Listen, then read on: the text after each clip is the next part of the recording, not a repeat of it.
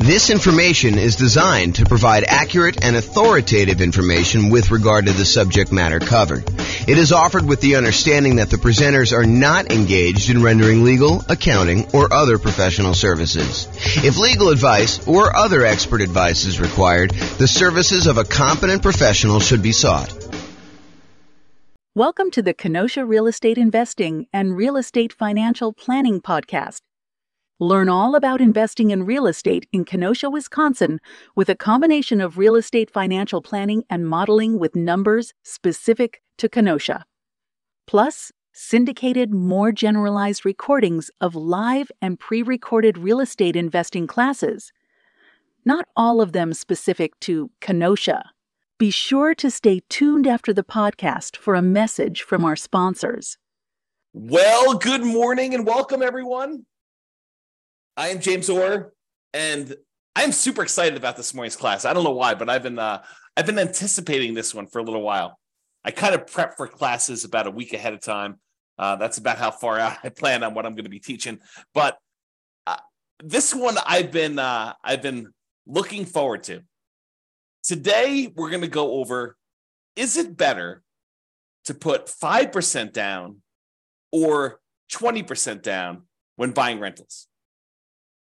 And I know some of you are like, James, this is a stupid class. It's obviously better to put 5% down. And the other half of you are like, I thought he was going to say 20% down because I think that is true. It's this really interesting phenomenon where I don't know if this is an actual psychological principle, but I believe it is an actual psychological principle. And this is the principle. You have a belief, and maybe you're an expert at your own local real estate market, and you've done this math before. You've actually gone through and said, what if I put 5% down and I bought properties for the next, 20 years or so in my local real estate market? Or what if I put 20% down and I bought properties for the next, 20 years or so in my local real estate market? And you prove to yourself conclusively that it is better to do one or the other. The challenge is, it is not universally true. And that is what we were going to find out today as we go through the class. Is it better to put 5% down or 20% down when buying rental properties? That some of this is market dependent. And in case you're already trying to jump to the punchline and say, oh, it's obvious, what's one strategy works better in less expensive real estate markets, and this other strategy works better in more expensive real estate markets, I will tell you that is not true. Oh my gosh, that's why this class is amazing. So I'm super excited. Let's jump right into it because I got a lot to cover. And I've never done a class with this sort of format and outline. In fact, I made some of these new comparisons super recently. And so some of this stuff's going to be new. Some of the stuff you may have seen early previews of, depending on how many classes of mine you've watched. But this is all brand new stuff. So, all right, a little backstory. So after I decided to take sabbatical, must have been 3 years ago or so now. I don't know, whenever it was, 2.5 years ago. I started thinking to myself, you know what I'd like to do? I wrote this real estate financial planning software, and it allows me to do these modeling of investing strategies where I could say, what if I decide to buy properties this way? Or what if I decide to pay off properties early this way? Or what if interest rates change, or rents are higher than they thought they were going to be, or rents are going up faster or slower, or prices are going up faster or slower? All these different variations I could do modeling for. But I started thinking to myself, what if I did modeling for the top 300 U.S. cities? And I did kind of analysis on each one using their home prices, their rents, their insurance rates, their kind of like, in theory, their appreciation and their rent rates, although I kind of normalized some of that. And then when I started doing it, I realized there was some kind of new nuances to some of this stuff. Like, for example, someone in a really inexpensive market who makes a little bit less at their job has a lower kind of like threshold in order to be financially independent. If you're only making $4,000 a month from your job, you don't need $12,000 a month from your passive income in order to be considered financially independent. And somebody in a more expensive market who gets paid a lot more for their job, and housing is much more expensive out there, they need to overcome a much higher hurdle to replace the income that they were earning and be considered financially independent. So we had to adjust for income while we did all this modeling. But basically what I decided to do, and what I did, is I decided to do modeling for over 300 US cities with a whole bunch of different strategies. And today we're going to talk about two very distinct strategies. So I'll tell you what is the same, and then I will tell you what is different. So in both cases, the two strategies we're going to kind of compare. And when I say we're going to compare them, I did analysis in 300 individual markets, real estate markets, for one strategy. And I did the same analysis. I did a different analysis for a different scenario in the same 300 different cities. And then I compared them each heads up. So I said, okay, in wherever, Los Angeles, is it better to do the 5% down or is it better to do 20% down? And then I said, okay, what about in Denver? Is it better to do 5% or 20%? And then I aggregated all that data and I could show you that in these markets, it's better. In these other markets, it's not. And if you want to drill right into your specific city and see like what the actual results are for your city, I've got great news. That is also available to you, along with all the other modeling that I did for your city as well. So you can go do that. I'll give you a link here in a little bit. Okay, so in both scenarios, what's the same? In both cases, I said you're going to buy an owner-occupant property with 5% down, and by putting 5% down and doing an owner-occupant loan, you're going to have private mortgage insurance. So it doesn't matter if I'm saying you're going to be buying 20% down rentals for the foreseeable future, or if you're going to continue to buy 5% down 5% down owner-occupant properties, move in, live there for at least a year, then convert the previous one to a rental and repeat the process. No matter which one you do, the first property you always buy is the 5% down owner-occupant property that you live in. Okay, that is true of both scenarios. Then you buy the next property when you've saved up enough for a down payment, plus 6 months of reserves, and the 6 months of reserves apply to both personal expenses and the reserves on all other properties. So I will not let you buy your next property until you have the down payment you need plus closing costs, plus any reserves, 6 months of reserves on your personal expenses. Take whatever your personal expenses are, make sure you have 6 months of reserves for that, and 6 months of reserves for every other property that you own up to that point. Okay. And you can't qualify for the loans unless you maintain a 45% or lower debt to income ratio. So if you wouldn't be able to get the loan based on debt to income, I say you can't buy it. And so I try to go and do this analysis. And so you can see that some markets that have, I don't know, less than ideal rental economics, it's going to be harder to buy properties than in markets where it's easier to have those rental economics, where the rent to price is better, in other words. And then in both scenarios, I'm saying you're buying up to 10 properties total, one you're going to live in, and then 9 rentals. And then I say you could stop after that point and just wait for rentals to increase if that's what you need to do in order to, like the rents to increase in order for you to achieve financial independence or properties pay off or whatever it takes to do that. Or maybe your owner occupant pays off and that triggers you to be financially independent. Okay, so that's like what is true for both scenarios. Now I break it down into 2 different cases. Number one, where we do the nomad strategy, which is buying a property as an owner occupant, usually with a low down payment with a slightly better interest rate. You move into the property, you live there for at least a year. It's a requirement of the lender. When you get the loan that says you're going to be an owner occupant, you sign something that says you're going to live there for a year. And if you don't, it's loan fraud. So don't try to say, oh, James, I'm going to solve or you have to live in the property for a year. You just say you're going to move in and you don't. No, that's loan fraud. You don't do that. So you put 5% down, you move into the property, you live there for at least a year or until you qualify in the other terms, having the down payment and the reserves and the DTI. And then when you finally do qualify for the next property and you have the money, you buy another rental property, you buy another property as an owner occupant, I should say, you convert the previous one to a rental, and then you repeat this process until you have those 10 properties total. So that is the first strategy where you're putting 5% down in order to buy these. And then the other strategy is that we're going to compare it to is buying 20% down rental. So we do the first one, owner occupant, you buy 5% down, you live there, but then you're saving up. It takes you probably a little longer to save up because you have to save up 20% down plus 6 months of reserves, plus your 45% debt to income ratio. So it might take you a little longer to save that up, but in theory, at least your cash flow is better by putting 20% down because you're borrowing less, although the interest rate's slightly better on the 5% down. So it's closer than you think in a lot of cases, but then you wait to do that. Then you have 20% down payment and you buy the next rental when you have the next 20% down payment and you don't move into any of those properties. You live in the same property from the beginning. So there's another weird thing that's going on here. And I don't know if I want to like throw a monkey wrench into this whole thing or not, but so this is an interesting phenomenon. And I'm still on the fence as to whether or not I want to go here. I will go here because I'm not driving. So I might as well go there, right? Okay, here we go. So this is the interesting thing that happens. If you think about what it takes to be financially independent. In fact, let me cover this when I go over financial independence, which is on the next slide. In the meantime, there's a link on here for those that are watching the video, realestatefinancialplanner.com/model. Allows you to see all the different modeling I did in 300 cities. And there's a specific page where I compare doing this nomad strategy, which is to buying the 5% down ones to buying 20% down. So you can see the link on there if you want to go do it. All right. So I'm going to I will remind myself to go over this little interesting quirk thing related to being financially independent and how it could be slightly different in the two different strategies. But let's say this. So one of the things we're going to talk about today is whether or not one strategy gets you to financial independence faster than another strategy. So in order to do that, I need to tell you what being financially independent means mathematically. And so this is my little graphic for showing you kind of, what it means to be financially independent. And really what it comes down to is there's 5 sources of income that counts towards you being financially independent.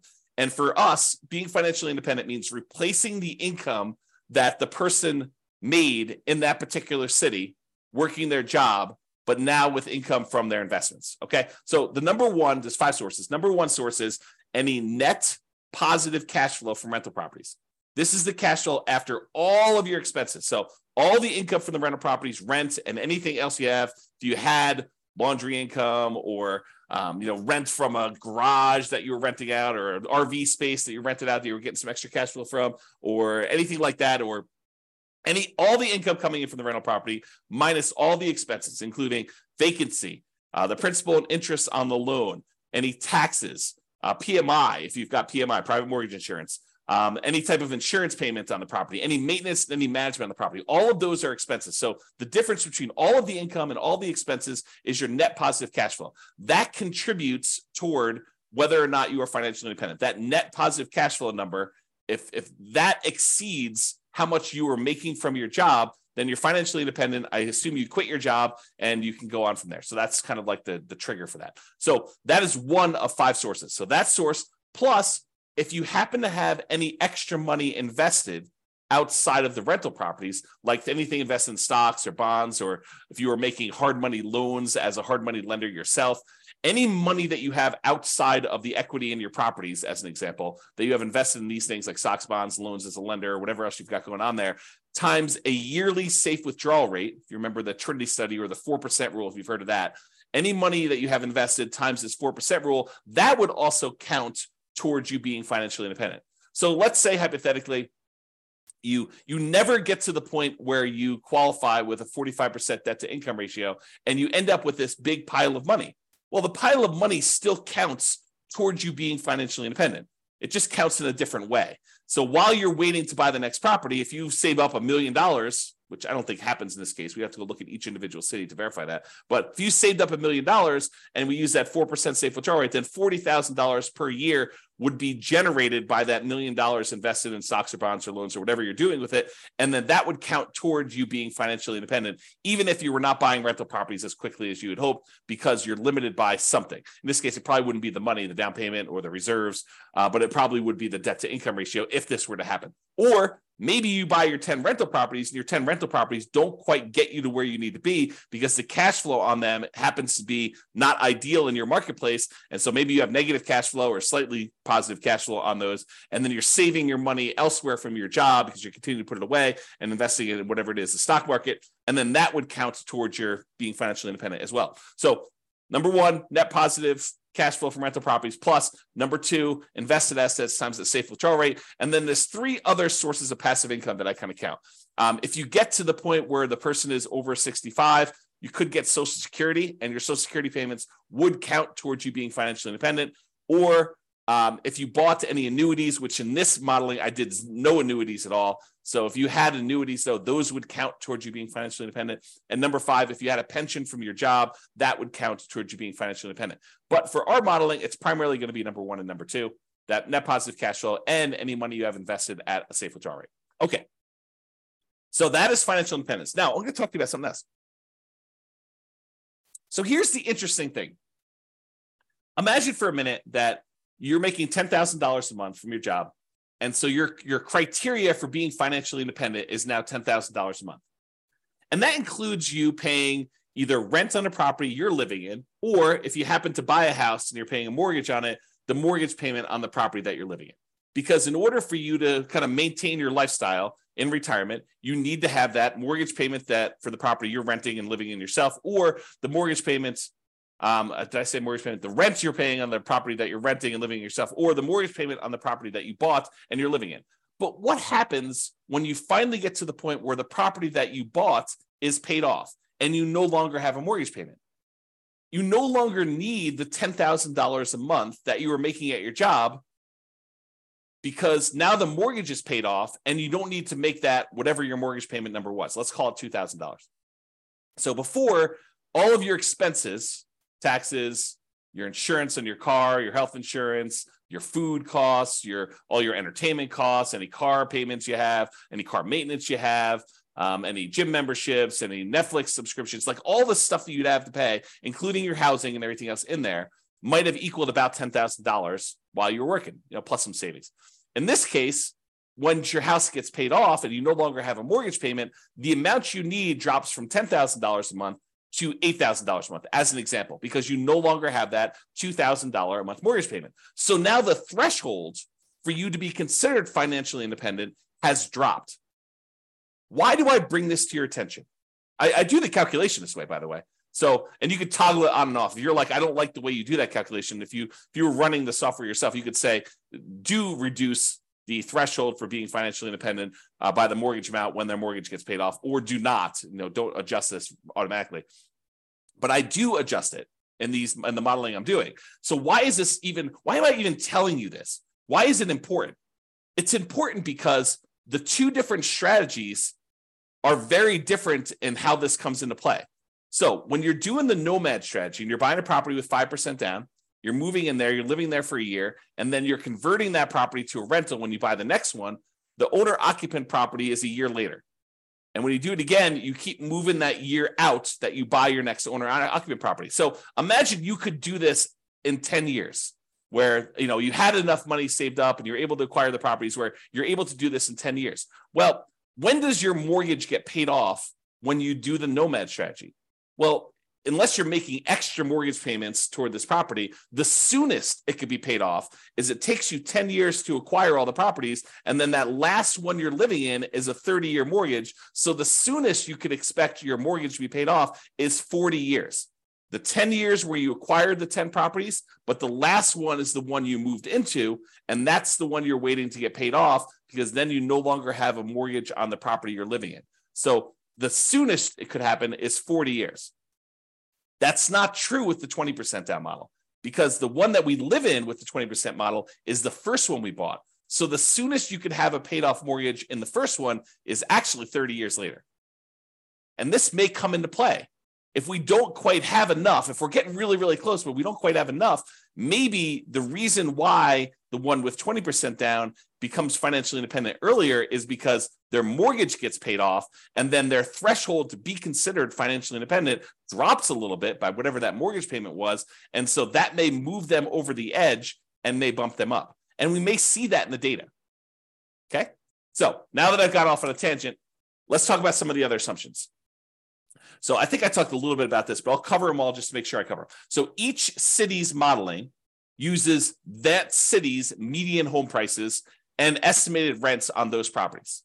So I didn't go pick a specific property, and I didn't go pick this amazing deal that you could only get once every 15 years in that city. What I did is I said, look, what's the median home price there? And let's start sort of there. I don't want to be buying the absolute cheapest stuff on the market. That's kind of silly. I don't want to be buying the most expensive stuff on the market. So let's sort of pick the median most price of houses out there. And as soon as I tell you this, some of you are like, that's ridiculous. That's a ridiculous assumption for you to go use a median home price and estimated rents. I never am buying the median home price as an investment in that marketplace. And I would agree with you. I would say to you, I think that's true for a lot of folks. And so our modeling is sort of like a baseline for how this city might do. you should expect to pick better properties that are probably a little bit lower than the median and that have really good price to rent ratios. So it should improve from here. This is sort of like if you did this and you didn't do it amazingly well, as kind of a starting point. And I do other modeling where I say, look, we're going to buy 10% discount from the median. And I'll probably do some additional modeling where we do even more distinctions about doing that. And we apply some of the 88 strategies to improve cash flow in order to improve on that. So on all these models that I did not apply any of the 88 strategies we have to improve cash flow on these. So these are not like optimized plans. They're sort of like baseline, doing the median, doing what a typical rent might be on a median price property, which may not be ideal. I grant you that. Okay. The next assumption, the job income does vary based on the city. We don't assume that someone living in Los Angeles earns the same as someone living in Mobile, Alabama. We just don't do it because it's not reality. Most people getting jobs in Los Angeles are going to have a higher wage than someone living in Mobile, and the properties are more expensive in Los Angeles than they are in Mobile, and so they really do need that to be able to qualify. So the job income varies based on them being able to afford a property in that marketplace. I say, look, you need to have the same income in order to be able to qualify for a loan. Otherwise, there may be cities where I say they're making $10,000 a month, but $10,000 isn't enough to qualify to even buy a median property ever. So I limited that by saying the income you need says that you can qualify for a property, okay? Which means now that they need to replace that income in order to be financially independent.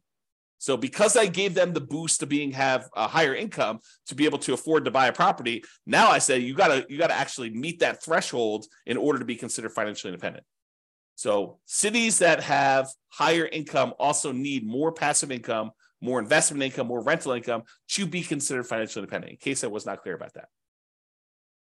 And we assume, the other assumption we have, is we assume that everyone starts with just enough money in down payment to buy that 5% down owner-occupant property with closing costs, which I assume to be 7% of the price of properties in their marketplace with a minimum of $10K. So if your market happens to be really, really inexpensive, where that would have been less than $10,000, I said never go below $10K. Everyone got at least $10,000. In markets where it's much more expensive to buy a property, those guys get an advantage of having a little bit saved up to be able to buy that first owner-occupant property with 7% of the price of properties in that marketplace, the median price properties in the marketplace, as savings to start with, plus which means it's 5% down plus some closing cost money. And then interest rates are, as of right now, 6.5% for owner-occupant purchases with 5% down, plus a separate PMI, and 7% for non-owner-occupant 20% down purchases with no PMI. So I do penalize non-owner-occupant loans, which is the reality. So if you were going to go get an owner-occupant loan with 5% down, you'd be paying about 6.5 in our marketplace, a little bit higher, a little bit less, depending on when you time it. And I will change this over time and rerun the analysis.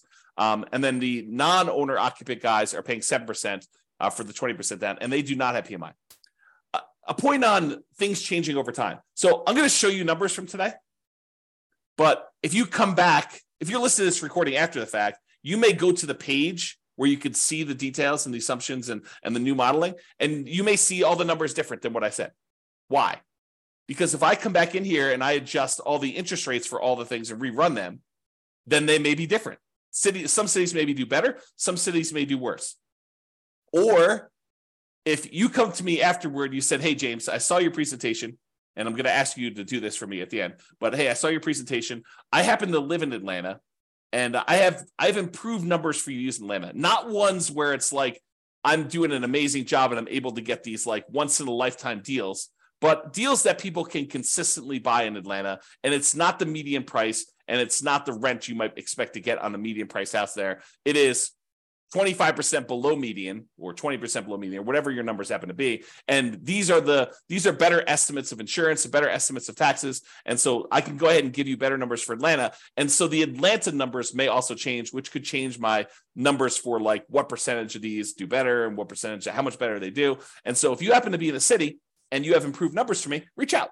let's improve the numbers, we'll improve the modeling, and I'll redo all of the modeling for that city. So you tell me the new numbers, and it goes, I basically have a database, and then it reruns all the data from the database and creates all the comparison models for everything. We can do that for a city, okay? And one of my last assumptions is I did model this out for 100 years. And you might say to me, James, come on, 100 years? Why are you doing 100 years? Well, I was doing 60 years because I thought that was a much more reasonable time frame. But then some things were happening where people were not becoming financially independent in that 60-year period. And I thought to myself, well, what if it was at 60 years and 1 month that they became financially independent? So I was like, well, I'll just extend that a little bit. Maybe I'll do 65 years. And eventually I got to the point where I kept doing that. And I was like, why don't I just do 100 years and see who becomes financially independent in 100 years? Yeah, if it gets really, really far out, it's probably not going to be realistic to think about somebody becoming financially independent 92 years out. But I do run it that far out so that you could see what happens as an example. Okay. Now, if you want to see all the details of what I'm talking about, if you go to realestatefinancialplanner.com/model, you can either pick from a whole list of comparisons, what's better, 5% down, 20% down, which is what we're doing here, or 20% down versus 25% down, or paying PMI up front versus not paying, hiring a property manager versus not hiring a property manager. So there's all these different kind of comparisons I'm doing on there.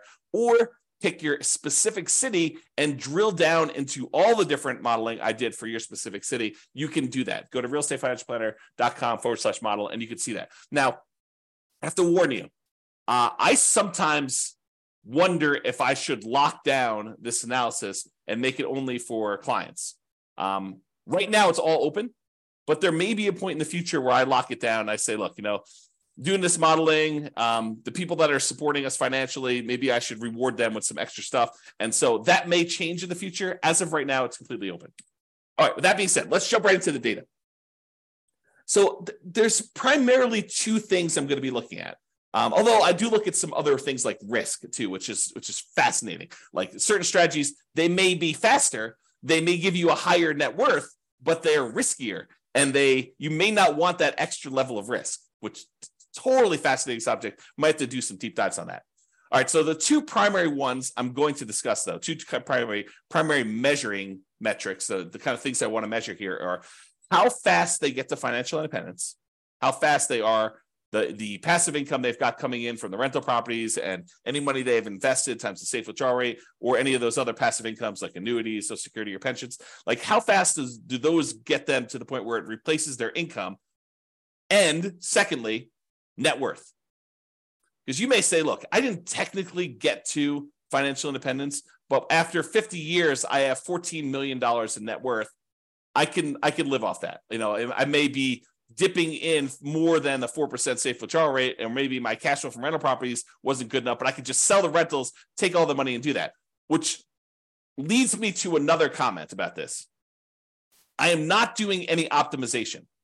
There are strategies where you buy more properties than you need and you sell off some of them to pay off the remaining to improve your cash flow enough where that will trigger you being financially independent. I did not do that here. And that is a legit strategy for doing this. Or there are some strategies where you buy enough rental properties where eventually you get to the point where the equity in the properties, after all your expenses selling them, could be sold, invested in something like stock market and use a 4% safe withdrawal rate, and that would trigger you being financially independent. Or maybe taking some of the extra cash you have on the sideline and paying down the mortgages that you have, paying them off, using that money, and that might trigger you being financially independent faster than these ones. This is sort of like plain vanilla versions of 5% down nomad or 20% down non-owner occupant. So with these plain vanilla versions, that's what we're covering today. All the additional modeling I do later where I talk about, should you do this versus this and how much difference does that make? We're going to go over all that over time, not today, but that will be addressed and discussed, and we'll kind of get there. Okay, so I told you there were two things we're measuring. When financial independence was achieved, and I usually measure that in months, and then your net worth, which I measure in dollars. So let's jump into it. In the baseline nomad model, which is putting 5% down, 17 of those did not technically achieve financial independence in that 100-year period. But they still had significant net worth. But 17 of the 300, I think there's 305 but it's just over 300 U.S. cities. So 17 out of the 300 or so that we have there never technically achieved financial independence. They have significant net worth, but they didn't achieve financial independence. In the 20% down group, of all the analysis we did for the 20% down group, 22 of those didn't achieve financial independence in that 100-year period. Again, they had significant net worth as well, but there were a certain number that just never quite got there. Rough markets where it's really hard to make rental properties work. So, a little bit less than, I guess it's probably about 5%, a little bit more than 5% or so. If you think about it as a percentage of the 300 cities, it was really, really hard to make the economics work in that marketplace. Now, as another side note, the people buying 20% down non-owner occupant properties, they could have just as easily said, look, I'm saving up my money. Why don't I go buy rentals in a property where the economics do make sense? I could have bought properties in a property where cash flow made a lot more sense than buying in the market where it's really, really hard to make cash flow. I didn't model that, but that's a reality, right? You can't quite do that with the nomad strategy because you're putting 5% down and you're moving into the properties and living there. Unless you plan on living in the other city, you're not going to be able to do it remotely, right? But the 20% down one, you could have, okay? There were 17 cities where both of them never achieved financial independence. So all 17 of the ones where nomad didn't work, it didn't work for 20% down either. And then in addition to that, there were 5 more with the 20% down where that didn't work. And these were markets where it was exceptionally hard to make real estate investing work with our current assumptions. Remember, not doing amazing stuff, not doing 88 strategies to improve cash flow, not doing any of that stuff. So this is sort of like the baseline sort of, not worst case scenario, but like medium sort of case scenario where I'm not really trying that hard in order to make this work. Okay, so here's the numbers though. 20% down achieved financial independence faster in 171 cities. So more than half the time, it was better to do 20% down. But what's fascinating about that is for the people that were saying like, oh, it's obvious, James, 20% down is always better.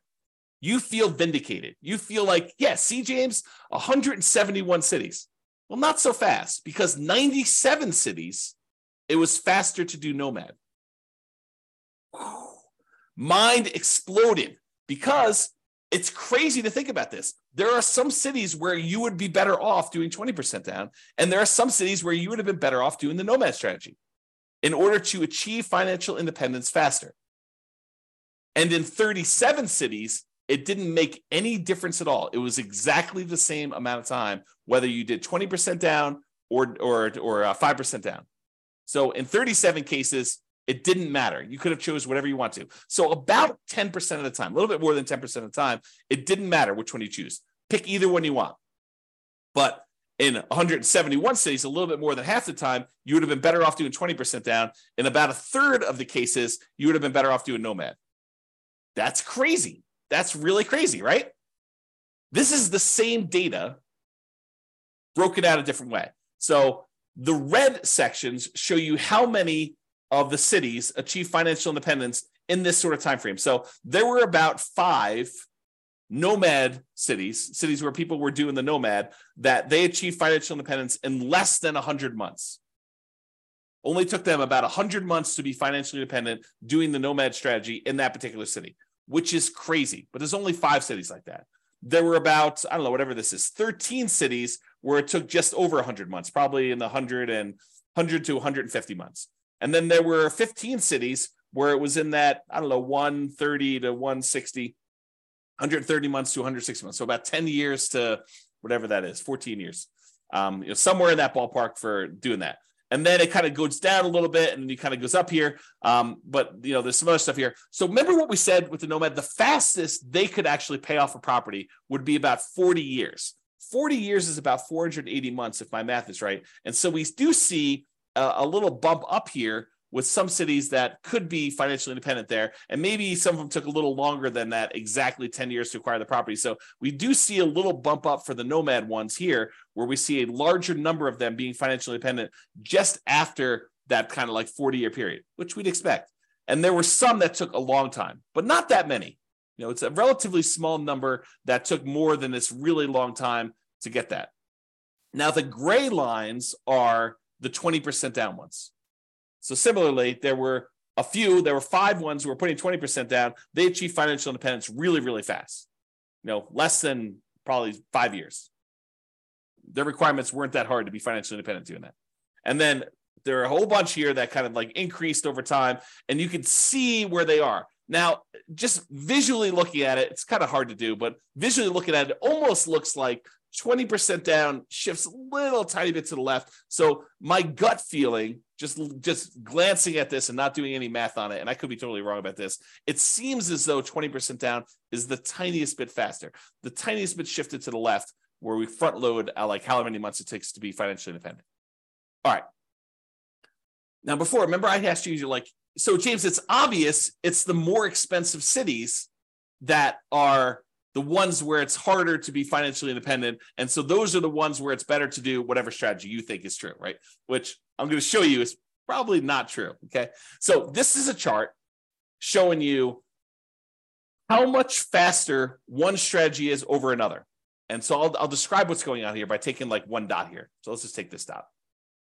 So in this city, because it's green means that 20% down was better by that many months. So in this dot, putting 20% down was about a little bit less than 50 months faster, a little bit more than 4 years faster to do 20% down than doing Nomad. And that is a city where the home prices are about $400,000, because this shows you how expensive the properties were in that market at the start. So the dots that are over here are expensive markets. The dots that are over here are less expensive markets. And if they're green, it means that 20% down was better by that number of months. In most cases, it's going to be less than 4 years difference. Well, 4 years faster, because this is the 50-month range. So 20% down was less than 4 years faster in most of these dots. Versus over here, where the dots are red, that means that Nomad was faster by this number of months. In this case, right here, this is about, 70 months faster. So in a market that was a little bit less than $250,000 properties, Nomad was about, 7 years or so faster. Seems like, whoops, I clicked on the button. And so you got to get a feel. And then these gray dots are on the zero line where those are exactly the same. Now, if you said, it's because they're all in really expensive markets, that's why 20% down is all better, we would expect to see a whole bunch of green dots over here with expensive markets.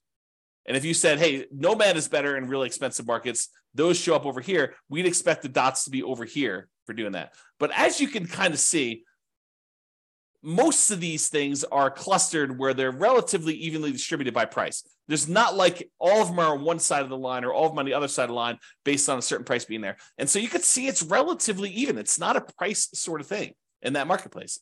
Now, I will point out one thing, though.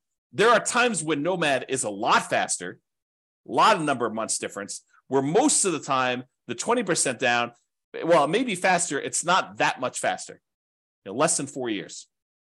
You can kind of see that. All right. But there are times when Nomad is significantly faster. And so you might want to consider that when you're thinking about which strategy to use as well. Okay. All right. So we talked about speed to get to financial independence. Now let's talk about net worth. So as far as net worth goes,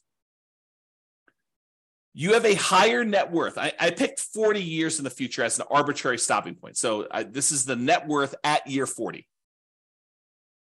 40 years in the future from when you start, you have a higher net worth, starting with the same exact amount of money, by the way. Everyone starts the same money. Everyone starts with the same earning power in that city. So I'm comparing the same city to the same city. So we're saying that a higher net worth is a comparison between the same city, Atlanta to Atlanta, LA to LA, Denver to Denver. Like we're comparing the same city to the same city. We're not comparing one city to another. So in that case, 103 of the cities, you would have had a higher net worth doing the Nomad model than doing 20% down. So about a third of the time, you would have a higher net worth being a Nomad at year 40 than doing 20% down. In about 189 of the cities, you would have a higher net worth putting 20% down than doing Nomad. So squint really hard. It's like a third of the time better for Nomad, 2/3 of the time better for 20%. And honestly, 13 cities, you didn't have a difference where net worth was essentially the same. Okay. And we'll go over some of these numbers here a little bit better. Oh, I want to also point out that when I talk about these net worth numbers, you're going to hear some numbers here in a minute about they have $11 million or something like that. Realize that's $11 million in 40 years in the future. And so it's an inflated dollar because there's inflation happening over that time. It's like having about 1/3 of that today. So if you want to say well, what is that in today's dollars?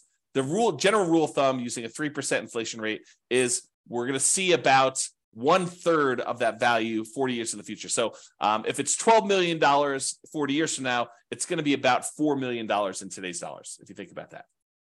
All right. Remember we did that chart before where I told you how much longer it took to be financially independent? And I broke it out by showing you here's where it gets more expensive with the houses, and here are the least expensive, the less expensive houses. And the ones that were green were for one strategy and the ones that were red for another strategy. We did the same chart, but now we're talking about the difference in net worth. And so the green ones are where Nomad has a higher net worth, and the red ones are where the 20% down has a higher net worth. And you can see there are times when the net worth is pretty significantly higher for some of these strategies. And you can see that because the red ones tend to cluster closer to the zero line, that means that the difference in net worth is slightly lower for a lot of these for 20% down. In other words, the amount of difference in net worth is probably less when 20% down wins, when 20% down is more.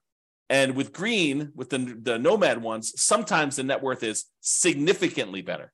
There are some outliers where it's way, way, way better in terms of net worth for you to do Nomad than it was for you to do the other things. And there are some outliers over here too, but it seems like the green ones have more outliers to do that. The other thing to point out is this a pricing thing? Do we always see higher net worth as the price increases? I don't think so. Maybe the 20% down has a slightly skewed thing where they have some more stuff here with higher net worth. But overall, and maybe you could say the green ones are a little bit more effective in the lower price range because they kind of show up lower. But overall, I wouldn't say it's too extreme. Just glance at the data. Okay. All right. So it is possible, even with 6 months of reserves before you buy your next property, if a property has really ugly negative cash flow and your savings rate isn't enough to supersede that, it's possible you could run out of money doing these strategies. And so there are 9 cities where you possibly run out of money doing this strategy when you're doing Nomad. And there are no times when you run out of money putting 20% down. So that's super interesting.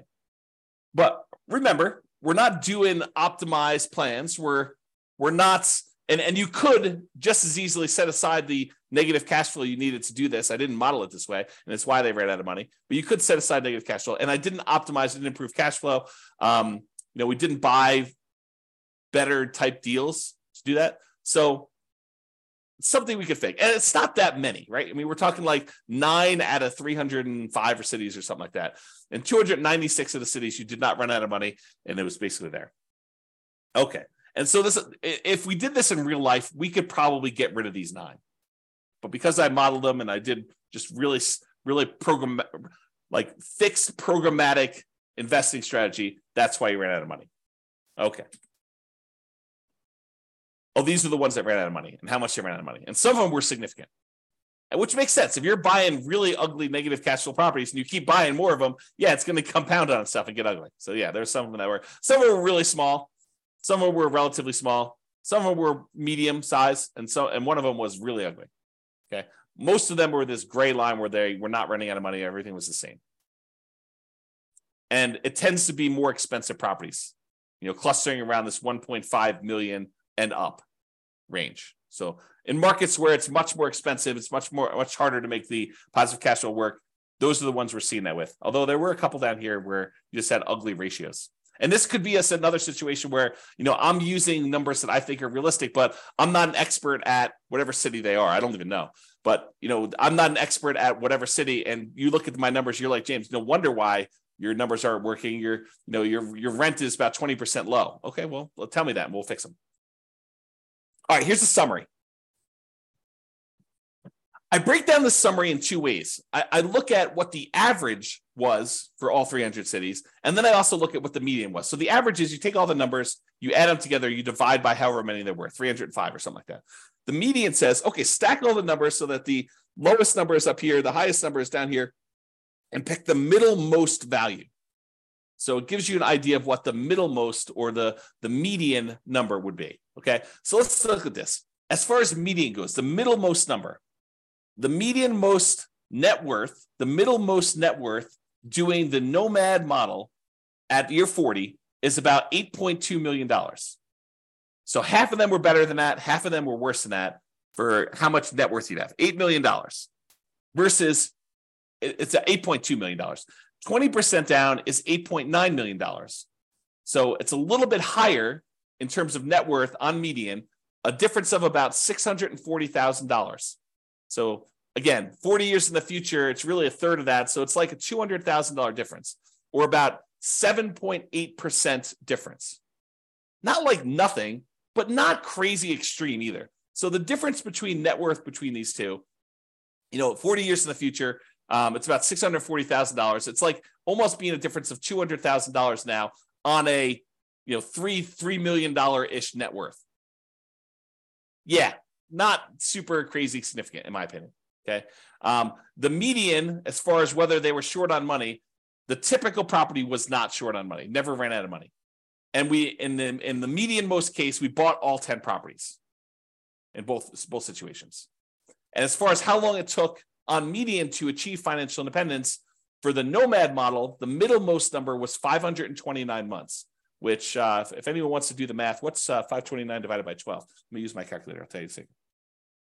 Let's see. Calculator. 529 divided by 12. So about 44 years on median. So half of them were better than 44 years. Half of them were worse. In terms of 20% down, 509 months divided by 12, 42 years. A difference of about 20 months. A little bit less than 2 years difference between those two for the middlemost number. Now, in terms of risk,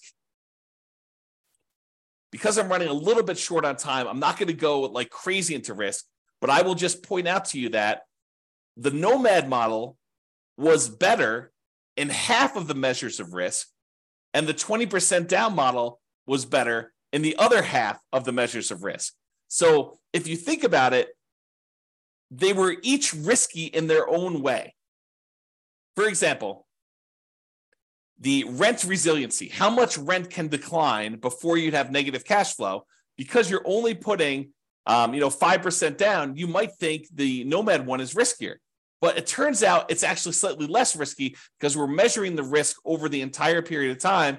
And so you end up owning the properties a little earlier, so rents tend to increase a little bit. And so you end up getting properties where the rents are a little bit higher because you've owned them for longer. And so the rent resiliency tends to be a little bit better, a little bit safer, in other words. But we're not talking about a huge difference. In the rent resiliency over the entire period for Nomad, it's 36%. And the rent resiliency for 20% down is 33%. So the Nomad strategy is about 8.3% better, not points, but 8.3% better. So it's a little bit better, marginally better.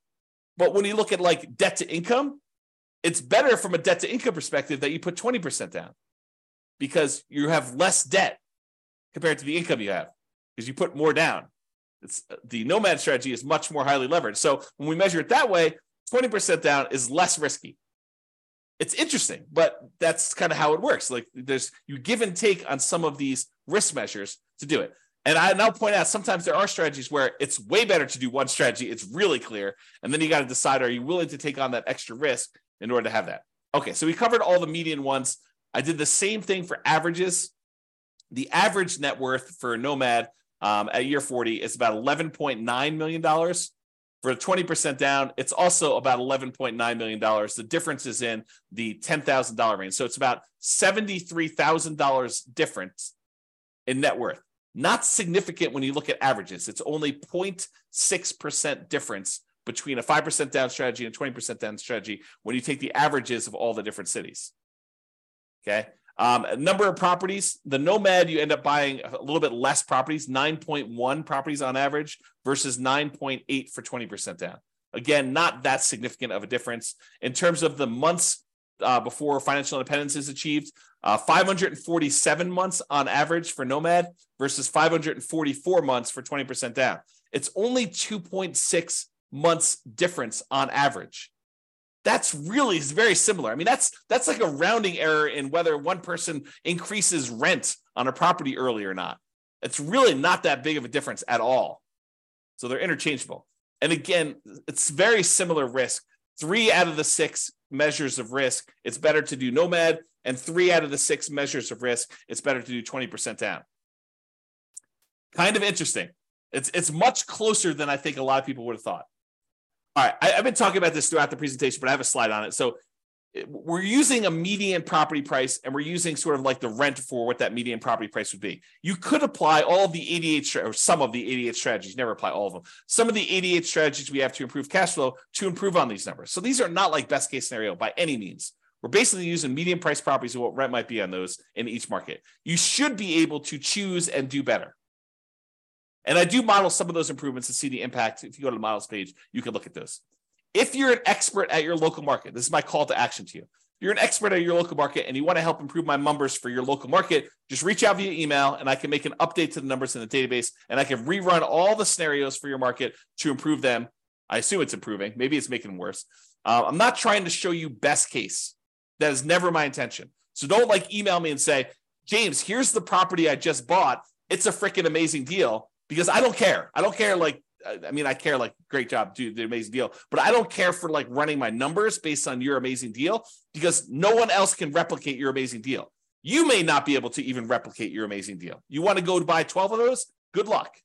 And that's the problem. I don't want to use like these amazing best case numbers, because I don't want it to be like, hey, James, where can I get the deals you're showing on the website? Because those are crazy good numbers. And I would buy those all day long if I could find them.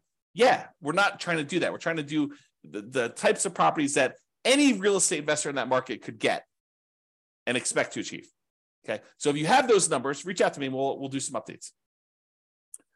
Local market limitations. So if you're nomading, and I talked about this before, moving into each property, you must be buying properties in your local market. You can't do nomad remotely. You can't be moving into properties in another city.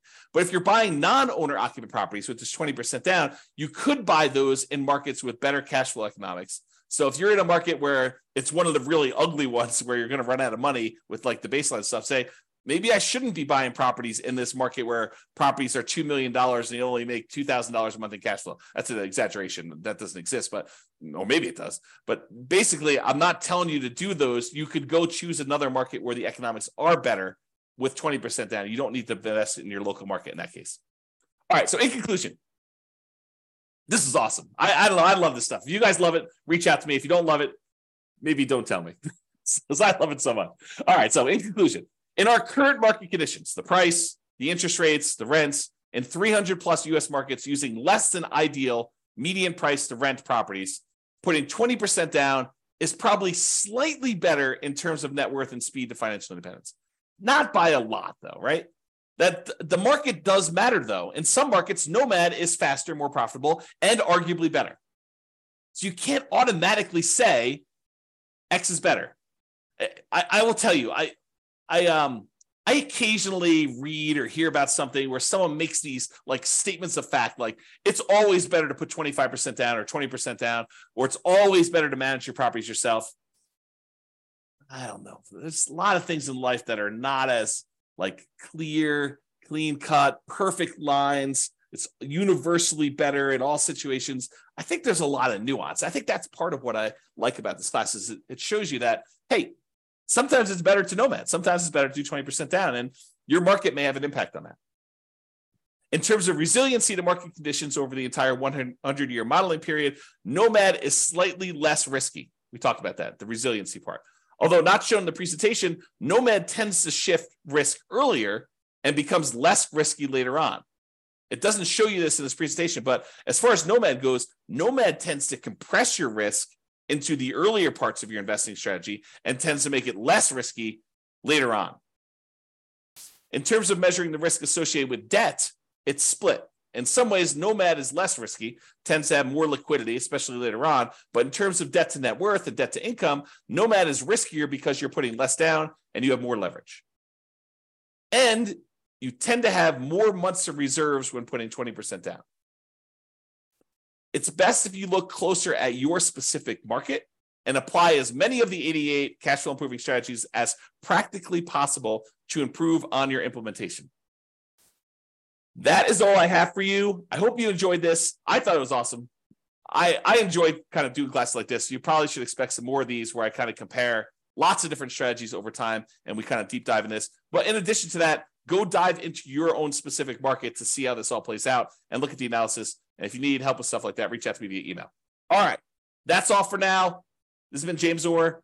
Bye-bye for now. With home prices up, mortgage interest rates up, and rents up, but not quite enough to counteract the higher prices and interest rates, cash flow on rental properties in Kenosha is harder than ever. Book a call with the Real Estate Financial Planner to apply our proprietary 88 strategies to improve cash flow on your rentals. See the show notes for a link to schedule your call and improve your cash flow today.